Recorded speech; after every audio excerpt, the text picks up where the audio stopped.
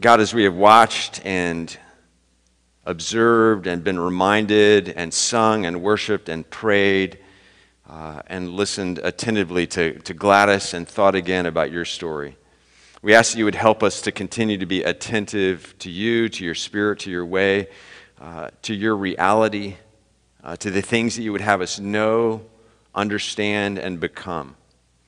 Give us hearts that are receptive soil to your word. Give us eyes that are good to see, ears that are good to hear. I pray and ask that as my words are true to your word, that they be taken to heart. If my words stray in any way, shape, or form, or deviate from your word, may they be quickly and forever forgotten. In the name of Jesus we pray. Amen. So chapter 27, the end of chapter 27, and then on into chapter 8 of Matthew's Gospel. Listen closely, this is God's word. The next day, the one after preparation day. So preparation day is Friday for the Jewish Sabbath. The next day, the one after preparation day, so Saturday morning, the chief priests and Pharisees went to Pilate, the governor, the Roman governor. Sir, they said, we remember that while Jesus was still alive, everyone knows he's dead now. He's dead. It was a public event. Sir, they said, remember that while Jesus was still alive, that deceiver, reference to Jesus, said, after 3 days I will rise again. So people knew this. So give the order for the tomb of Jesus to be made secure or extra secure until the third day. Otherwise his disciples may come and steal the body and tell the people that he has been raised from the dead. This last deception will be worse than the first. Take a guard then, Pilate answered. Go make the tomb as secure as you know how.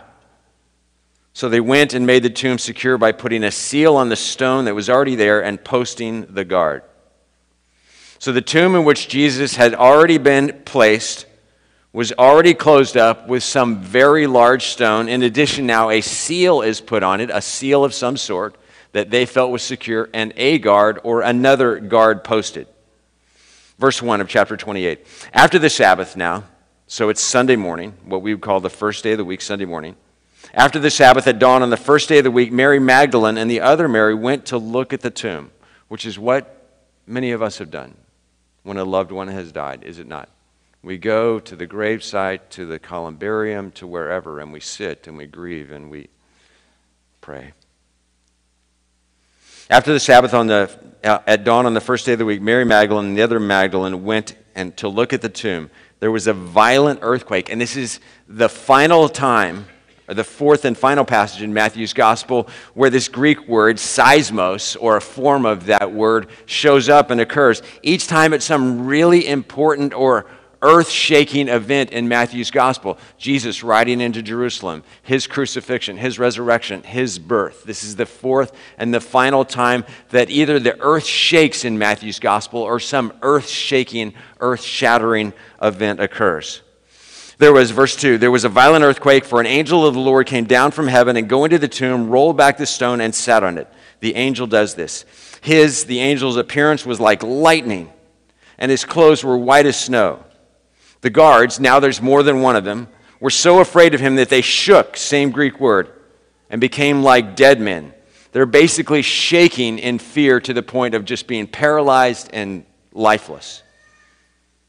The angel said to the women, do not be afraid, which is what angels always say, because despite what Hallmark would have us believe, encountering an angel is a terrifying event. We have no categories for angels, for bright, shiny people who radiate lightning. And so the angel says, hey, listen, don't be afraid. Because quite understandably, they would have been terrified, as would you and I, in such a place. The angel said to the woman, do not be afraid, for I know that you're looking for Jesus, who was crucified. Everyone knew it. And remember, when someone was crucified, they died every time, 100%. There was no way out of crucifixion. Crucifixion always ends in death. Do not be afraid, for I know that you're looking for Jesus who was crucified. He is not here. He has risen, just as he said. Come and see the place where he lay. Then go quickly and tell his disciples, he has risen from the dead and is going ahead of you into Galilee. There you will see him. Now I have told you. So the women hurried away from the tomb, afraid still, yet filled with joy, somehow both, and ran to tell his disciples. Suddenly Jesus met them. Greetings, he said. Hi. They came to him, clasped his feet, and worshiped him. Then Jesus said to them, do not be afraid. Again, of course they would be afraid, filled with joy, but afraid.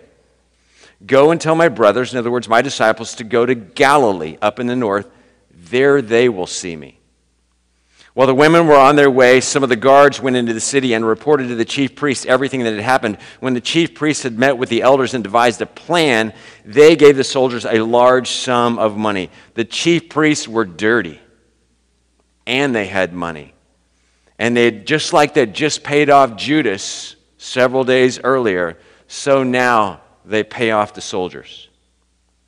When the chief priests had met with the elders and devised a plan, they gave the soldiers a large sum of money, telling them, you are to say, his disciples came during the night and stole him away while we were asleep. If this report gets to the governor, in other words, Pilate, we will satisfy him and keep you out of trouble. So the soldiers took the money and did as they were instructed, and this story has been widely circulated among the Jews to this very day. And it's so interesting that the soldiers, once they realized the tomb is empty, Jesus is gone, went to the chief priests. They don't report to the chief priests, but they went to the chief priests because they must have been terrified of going to their commanding officer for a blatant failure of duty. This is not too hard, guys. Tomb is shut, tomb is sealed, big rock, you stand guard, you have the spears, you're the strong guys, keep watch. And yet the tomb is now empty. And so afraid to go to their commanding officers, they sneak over to the chief priests, who probably have a reputation by this point of looking for cooperators who can be paid off with all their money. Back to the disciples. Mary reported to the disciples what the angel had told them, verse 16. Then the 11 disciples went to Galilee, to the mountain where Jesus had told them to go. When they saw him, they too worshiped him, but some doubted. And how incredibly honest of Matthew, the author of this gospel, to tell us that, because he's one of them. To say that they actually, in all of that, after all of that, had some doubt. And by sharing that remark in his gospel, Matthew indirectly shows us how truthful he is as an author to what really and actually happened. Because in saying that some doubted, there was doubt among them, even after all of that. He's really not making himself or his friends look all that great. Certainly not as good as they could have looked. But Matthew opts for truth and candor. Verse 18. Then Jesus came out to them and said, all authority in heaven and on earth, which Walter quoted for us, all authority in heaven and on earth has been given to me. Therefore, go and make disciples of all nations, baptizing them in the Father and the Son and the Holy Spirit, and teaching them to obey everything I have commanded you. Jesus had a prolific teaching ministry. And surely I am with you always, to the very end of the age, forever. And there ends Matthew's gospel. I am with you always, to the very end of the age. So says the one who we profess in the Apostles' Creed was crucified, dead, and buried, but who presumably exited the tomb before the stone was rolled away, who suddenly appeared on the road to Mary and Mary, who somehow showed up on a mountain dozens of miles away up in Galilee shortly thereafter, and also in an upper room, though its doors were locked, and on the road to Emmaus, and eventually to more than 500 people, eyewitnesses, all at exactly the same time, and on a different occasion on a road to Damascus, where he had revealed himself to a zealous Pharisee named Saul. An anti-Jesus guy, if there ever was one. And all of that started with an empty tomb, a mysteriously and confoundingly empty tomb. And at first the questions were, why was the tomb empty? Where was Jesus' body? But the questions quickly became, how was Jesus alive? Where is Jesus? What's going on here? And what does all of this mean? Nobody had a category for any of this. We don't have categories for these kinds of things. All of us have been to a funeral, to a graveside service. Never once has the casket been opened and the person climbed out. Never once has the casket been opened and everyone looks around and says, where's the body? We don't have a category for this. And yet the evidence today for the resurrection of Jesus then remains overwhelming. I've shared this before. Chuck Colson, an attorney and political advisor who in 1969 and 70 was special counsel to then President Richard Nixon, and who gained notoriety at the height of the Watergate scandal for being one of the conspirators of that scandal, eventually pled guilty in 1974 to obstruction of justice, and was the first member of the Nixon administration to be incarcerated for his role in the scandal. This Chuck Colson, who later came to, after a transforming experience with the risen Christ, a new kind of life, he wrote these words in his biography. I know the resurrection is a fact. He's a bright guy. I know it's a fact, and Watergate proved it to me. Watergate proved it to me. How? Because 12 men testified that they had seen Jesus raised from the dead. Then they proclaimed that truth for 40 years, never once wavering or denying it. Every one of them was beaten, tortured, stoned, and put in prison. They would not have endured that if Jesus' resurrection was not true. Watergate embroiled 12 of the most powerful men in the world, and they couldn't keep alive for 3 weeks. You're telling me that 12 measly apostles could keep alive for 40 years at threat of death and persecution to them? Absolutely impossible. And that was just the first 12 of Jesus' apostles, but there were many others like them, literally hundreds and then thousands of other first generation resurrection Christians who had seen Jesus alive after he had been publicly executed. And that was the first 12, and then there was another generation, and then there's the exceptional case of the Apostle Paul. There's no other explanation for the Apostle Paul, author eventually of more books in the New Testament than anyone else, who went from persecuting and overseeing the execution of Jesus' people, of Jesus' followers, from being an angry, mean, zealous, religious fanatic, to being history's most important witness, most ardent advocate, that this man whose parents named him Saul and grew up being called Saul had a transforming experience with a person who had been summarily executed earlier by the Romans, but who once again somehow was alive. Alive. And not just alive, but alive with power. Power to knock him down. There's no horse on the road to Damascus, by the way, but Paul is knocked down by the light, by the voice, by the power. The evidence for the resurrection of Jesus is actually so overwhelming that in order to not believe it requires the construction of some alternative explanation that actually requires, I would say, a bigger leap of faith or some sort of willful denial today. And I don't say that because I'm a pastor. I don't believe any of this because I'm a pastor, but rather I'm a pastor because I believe this. Not that everyone who believes this needs to be a pastor. That certainly isn't the case. But I don't believe or profess this because I'm a pastor, but rather I'm in these shoes because I believe this wholeheartedly. And I can say that I arrived at this conclusion many years ago, despite the fact, or maybe because, I am by nature an intensely logical person. Sometimes coldly logical. Ask those who know me well. I am analytical to a fault, an overly critical thinker who, for whatever reason, very often begins at a point of skepticism on new matters. And I'm a person, some people I see, it seems faith is so easy for them. Faith is not easy for me. Taking leaps of faith, I find particularly difficult. And yet this one is persuasive. It was, it has been for me, and it is. So what does all of this mean for us today? What is its significance? And at this point, I think those of us who are here this morning are in a lot of different places. You're in a lot of different places. I'm talking to people who are in a lot of different places.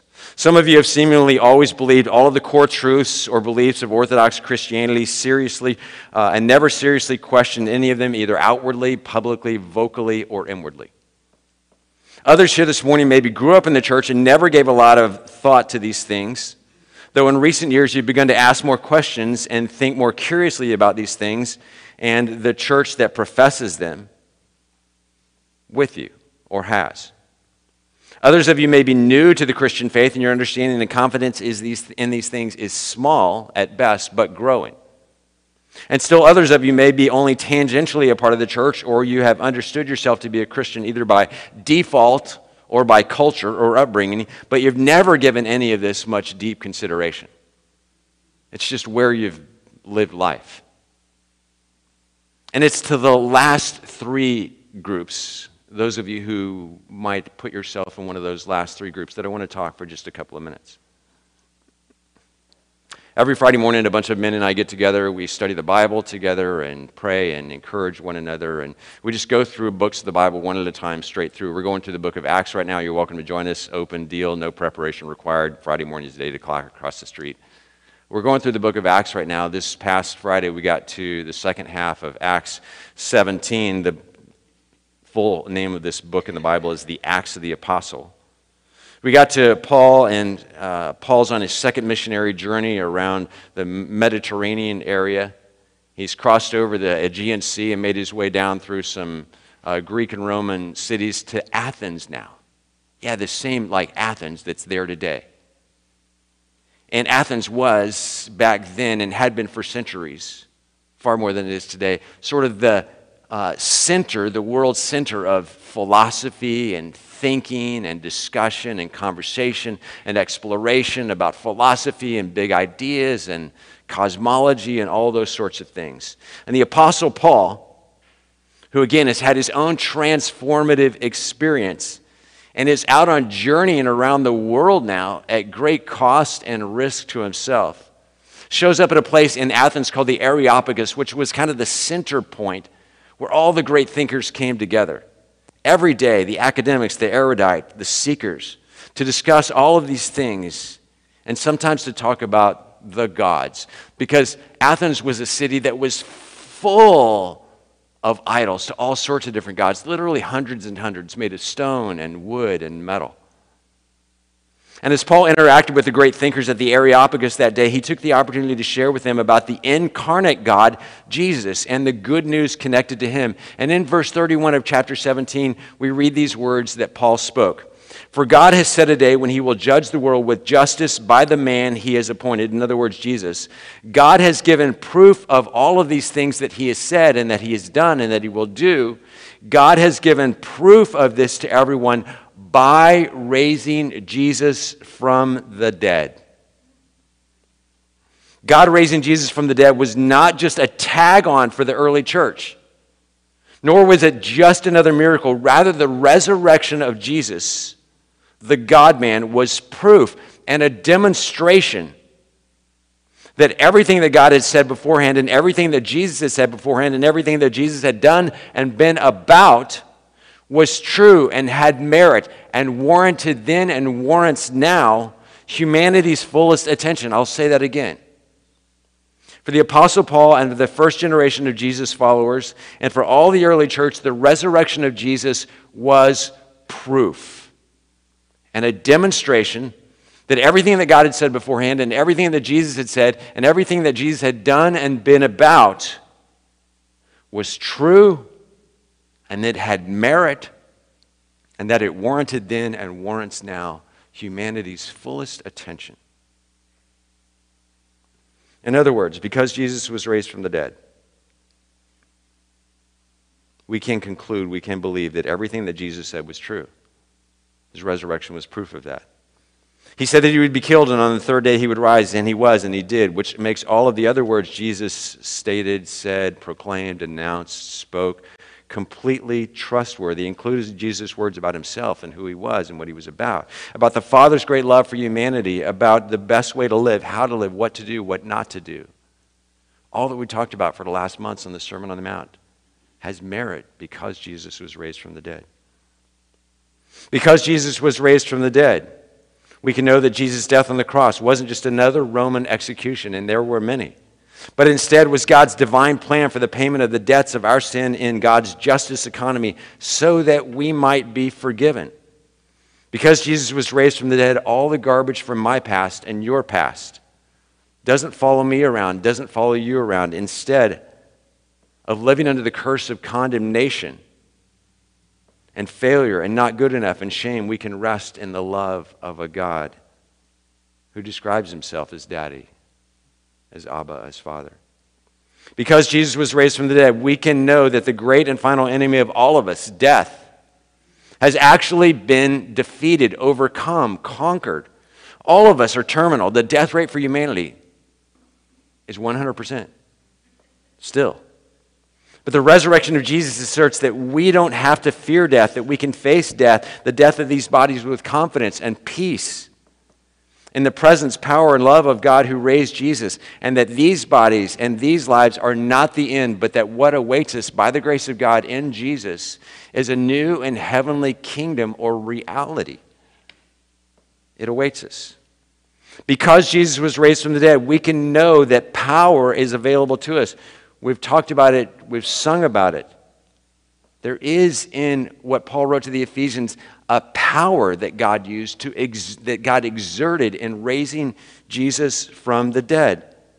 And this power is somehow still available to us, not as electricity, not as muscles, but in some profound existential but truly true way. Power to be healed of all sorts of maladies. Power to push back against the temptations that have crippled us. Power to forgive one's enemies, which if you've ever tried to forgive your enemy, you know takes some sort of divine, heavenly resource that most of us just don't have on our own. Power to forgive our enemies. Power to love our enemies. Who's got that power? And power to literally become a new creation in, through, by, and with the risen, alive Jesus. Indeed, the resurrection of Jesus changes everything, not just another holiday on the Christian or the church calendar. And the message and preaching of the early church was consistent with and emphatic about this. Matthew and Luke recount parts of Jesus' birth. All of the gospel writers talk about Jesus' baptism in various ways. The gospel writers record Jesus' acts along the way in his public ministry of healing people, loving people, confronting injustice and evil and rigid religious leaders. They tell us about Jesus speaking truth and expanding the circle, and about a whole new kind of goodness that begins in our hearts. And a disproportionately large part of each of the four Gospels is about the last week of Jesus' life, culminating in his crucifixion on a cross for the sins of the world, period. But the continual emphasis in the early churches, preaching and teaching and exclamation and proclamation, was always that all of these things that constitute good news of Jesus or the gospel of Jesus are topped off and confirmed by the resurrection of Jesus. Always. Go through the book of Acts. At every point, they're preaching about the resurrection of Jesus as proof of the good news. From the earliest days, Christians gather for their weekly celebrations, not on Fridays, which would have made sense to a lot of us. Thank God it's Friday. Not on Saturdays, which was the Jewish Sabbath, and that's where all of the original disciples came from the Jewish world and Jewish tradition. But instead on Sundays, which was the first day of the week. They cut into their work week. They said, we're not coming into work on the first day of the week, boss, because we're gathering to remember and celebrate not Jesus' death or his crucifixion, as important as that was, not Silent Saturday, as profound as that must have been, but we meet and we gather every week on the first day of the week, cutting into our work week, because Jesus was raised from the dead. He is risen. He is risen indeed.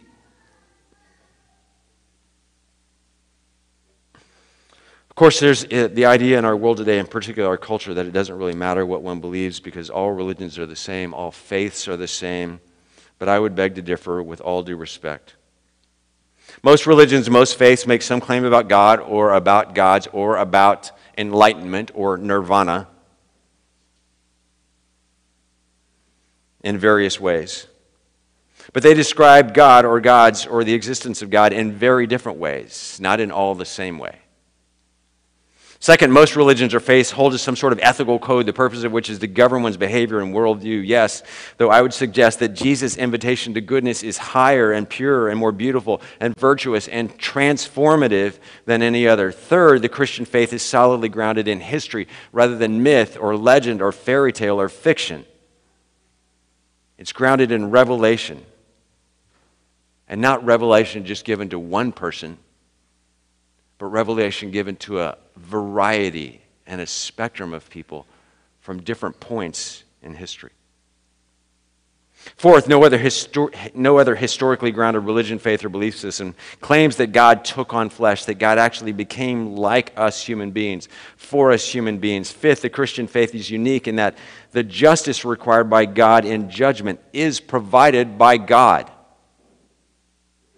In the person of God incarnate, Jesus offering himself, God's self, as the atoning sacrifice for our sins, that we might be forgiven. Sixth is grace. According to the Christian faith and the way of Jesus, salvation is never earned, but only received. It is a gift, and wholly a gift from God through and through. First, because no one is good enough to earn it. And second, so that no one can boast. That is grace. But finally, is the resurrection of Jesus, which again is the sealing proof of all of the above, and that all of the above is. It really is. It is true. It is real. It is available. God is available. God is alive. God is love. And God has loved humanity relentlessly in Jesus. And Jesus' resurrection is the proof of all of that. His undeniable proof. Resurrection is proof of all of that. That the man and religious leader Jesus of Nazareth existed 2,000 years ago is universally accepted. That he was crucified by Roman authorities is also not seriously debated. And that Jesus was raised from the grave is simply consistent with recorded history and is the most logical explanation for the birth and the blossoming of the Jesus movement and early church history. And that is history. It is history. But what about today? What about today? What about you? What about me? Being in relationship with the resurrected Jesus today is not history. And yet it is still possible. Jesus is still resurrected. Jesus, though we read about him in the Bible from 2,000 years ago, and it feels like he's dead, is still very much alive. And just as Jesus revealed himself first to the Marys and then to the 11, and then to dozens more and then hundreds more and then hundreds more, Jesus actually continues to reveal himself to people today in a variety and spectrum of different ways. He can reveal himself to you as well.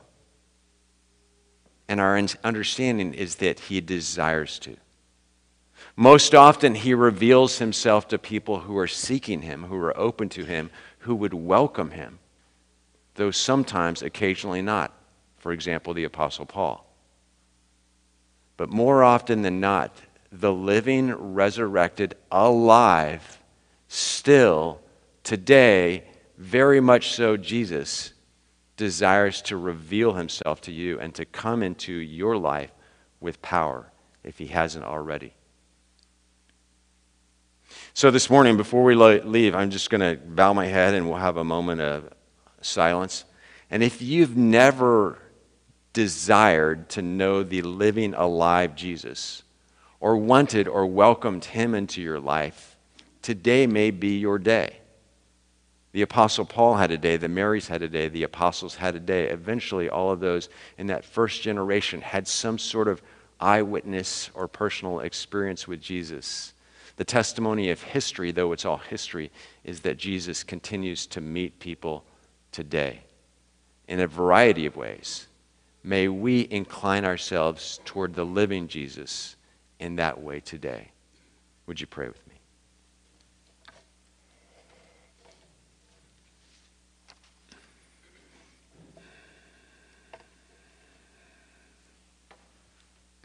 God, our music is more than just notes and more than just words. It is testimony, and it is testimony from our hearts of our faith and our hope and our knowledge that you are still alive and among us. Not the historical founder of a dead religion. That's not what we believe. But the living King who desires to take up residence in every one of our lives and every one of our hearts. We ask that you, by your grace, would open each of us to that, if you haven't already, and if we haven't already. We thank you for the proof for those of us who need it, of your resurrection and of your life, not only in history, but throughout history and still today. May that be for us strength those who need it, and build upon that faith and desire and hope and confidence. Come, Lord Jesus, among us. Fill our cups. Fill us with your Spirit. We ask and pray in the name of Jesus. Amen.